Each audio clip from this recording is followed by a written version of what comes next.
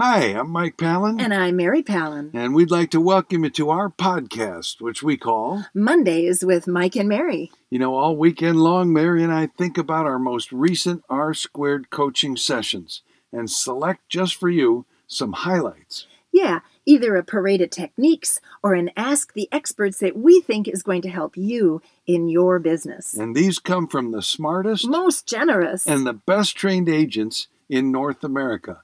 Just remember, because what happens on R-Squared stays on R-Squared. It's confidential. So we don't use names. Now, if you'd like to find out how R-Squared coaching could help you in your business, go to floydwickman.com and you'll find the most affordable and the most effective coaching program on the planet.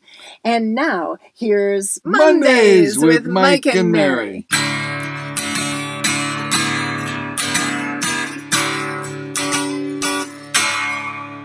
Time for Parade of Techniques. All right, I got one. I have two. Oh, well, you do yours then. A bonus. Woo! Well, the first is an app. It's called Pencil Planner. Pencil Planner? Yeah, and it works just like SmartWeek. It's kind of cool. Really? Yeah, and there's a free version, of course, and there's a pro version. Uh-huh. But check out the free version, Pencil Planner.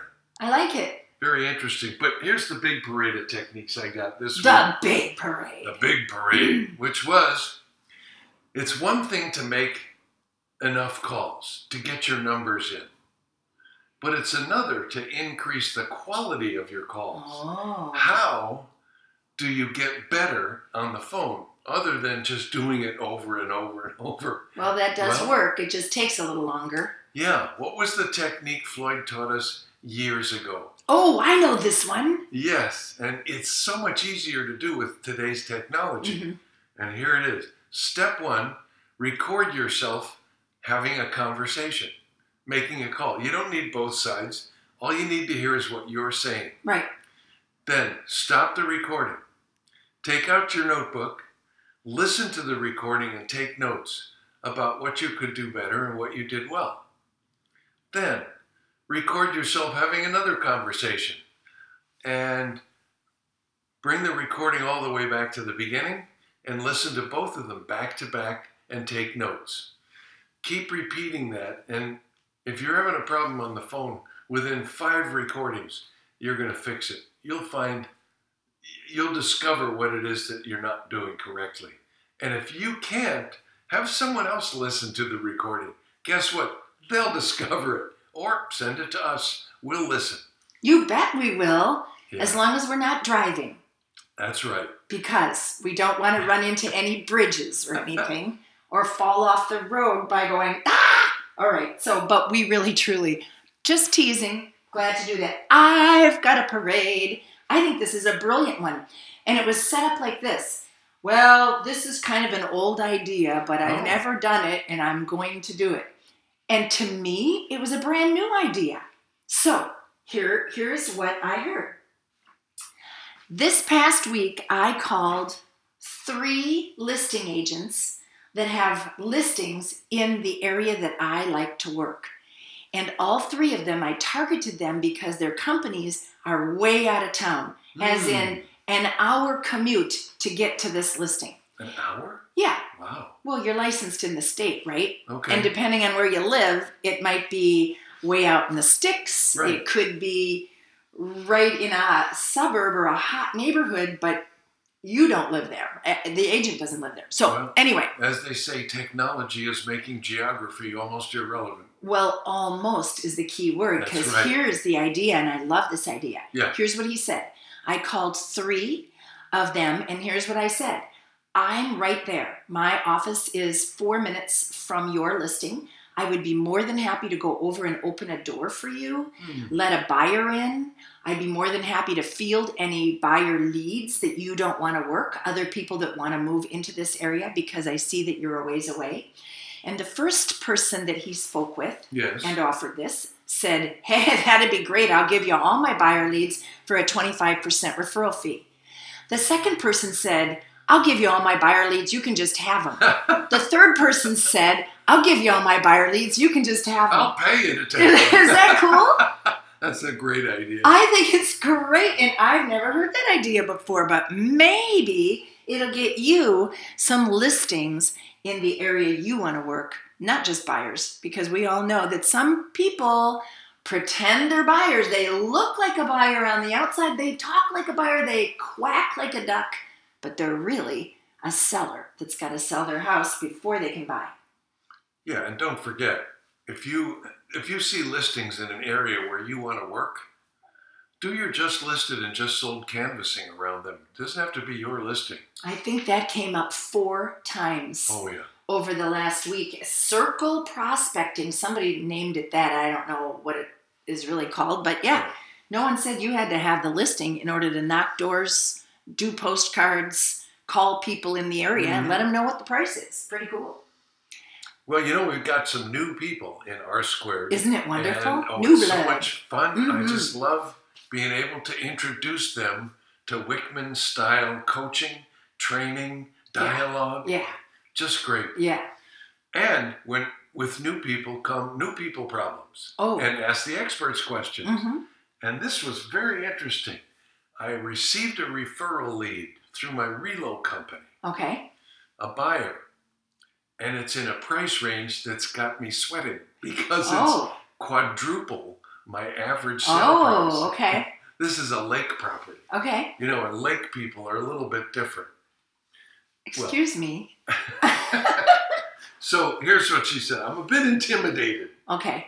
So how do I show these lake properties and look like I know what I'm doing and know what I'm talking about? Oh, that's a great question. Yeah. So here's the advice. First of all, get over it. Yeah. Thank you, Floyd. Yes. Second, just be yourself. They'll like you.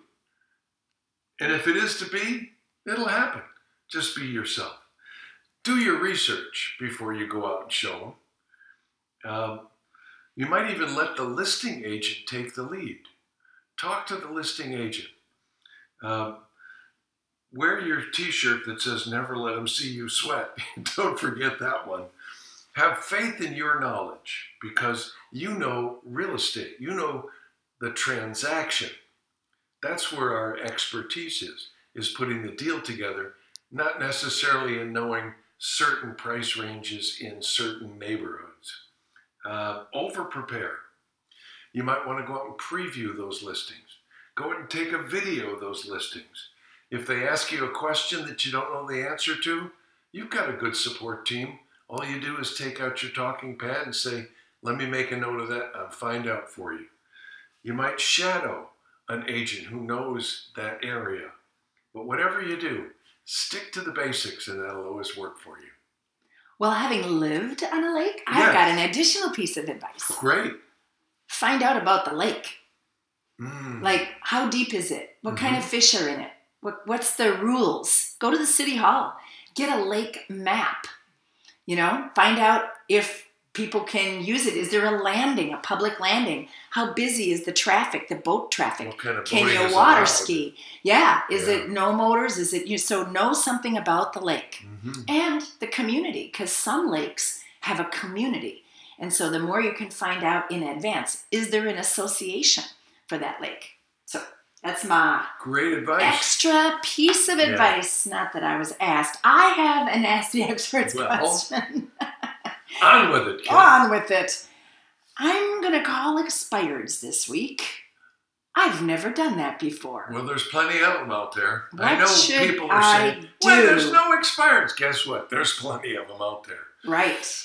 I think, I'm kind of combining the advice given to, because I think we have a whole lot of students that are going to call expireds this week. Can I give you one factoid that I found out this week? Sure. The Beaches MLS, that's Lower Florida. Okay. Southeast Florida. Okay, Miami. Long Beach, all that area. Yeah. Had 29,000 expired listings the last year. What? Yeah. Where? What? Wait, in what period of time? In a The year? whole year, yeah. Oh, 29,000 over Listings the course that of did not 12 sell. months. Yeah. If you think everybody's doing their job and getting it done, think again, because it's not true. Everywhere I looked, there were expired listings. Little old Brunswick County in North Carolina had 111 expired listings on January 1st. On one day? On January? Yeah. Oh. Well, lots of agents, their listings run out on December 31, so they Yeah, come up expired on I January figured 1. that out. So That's this is the time of year to call expireds, darn for sure. right. So what's your advice? Well, Floyd Wickman's invented some dialogue, so use that. Here's what one person said. I've got an exciting real estate opportunity to discuss with you. Call me back. I heard don't leave a voicemail. I heard do leave a voicemail. Keep dialing, keep calling till someone answers. I have a question for you. It's about your house. Call me back. That's pretty direct. That's pretty cool. Leave a voicemail and then call again.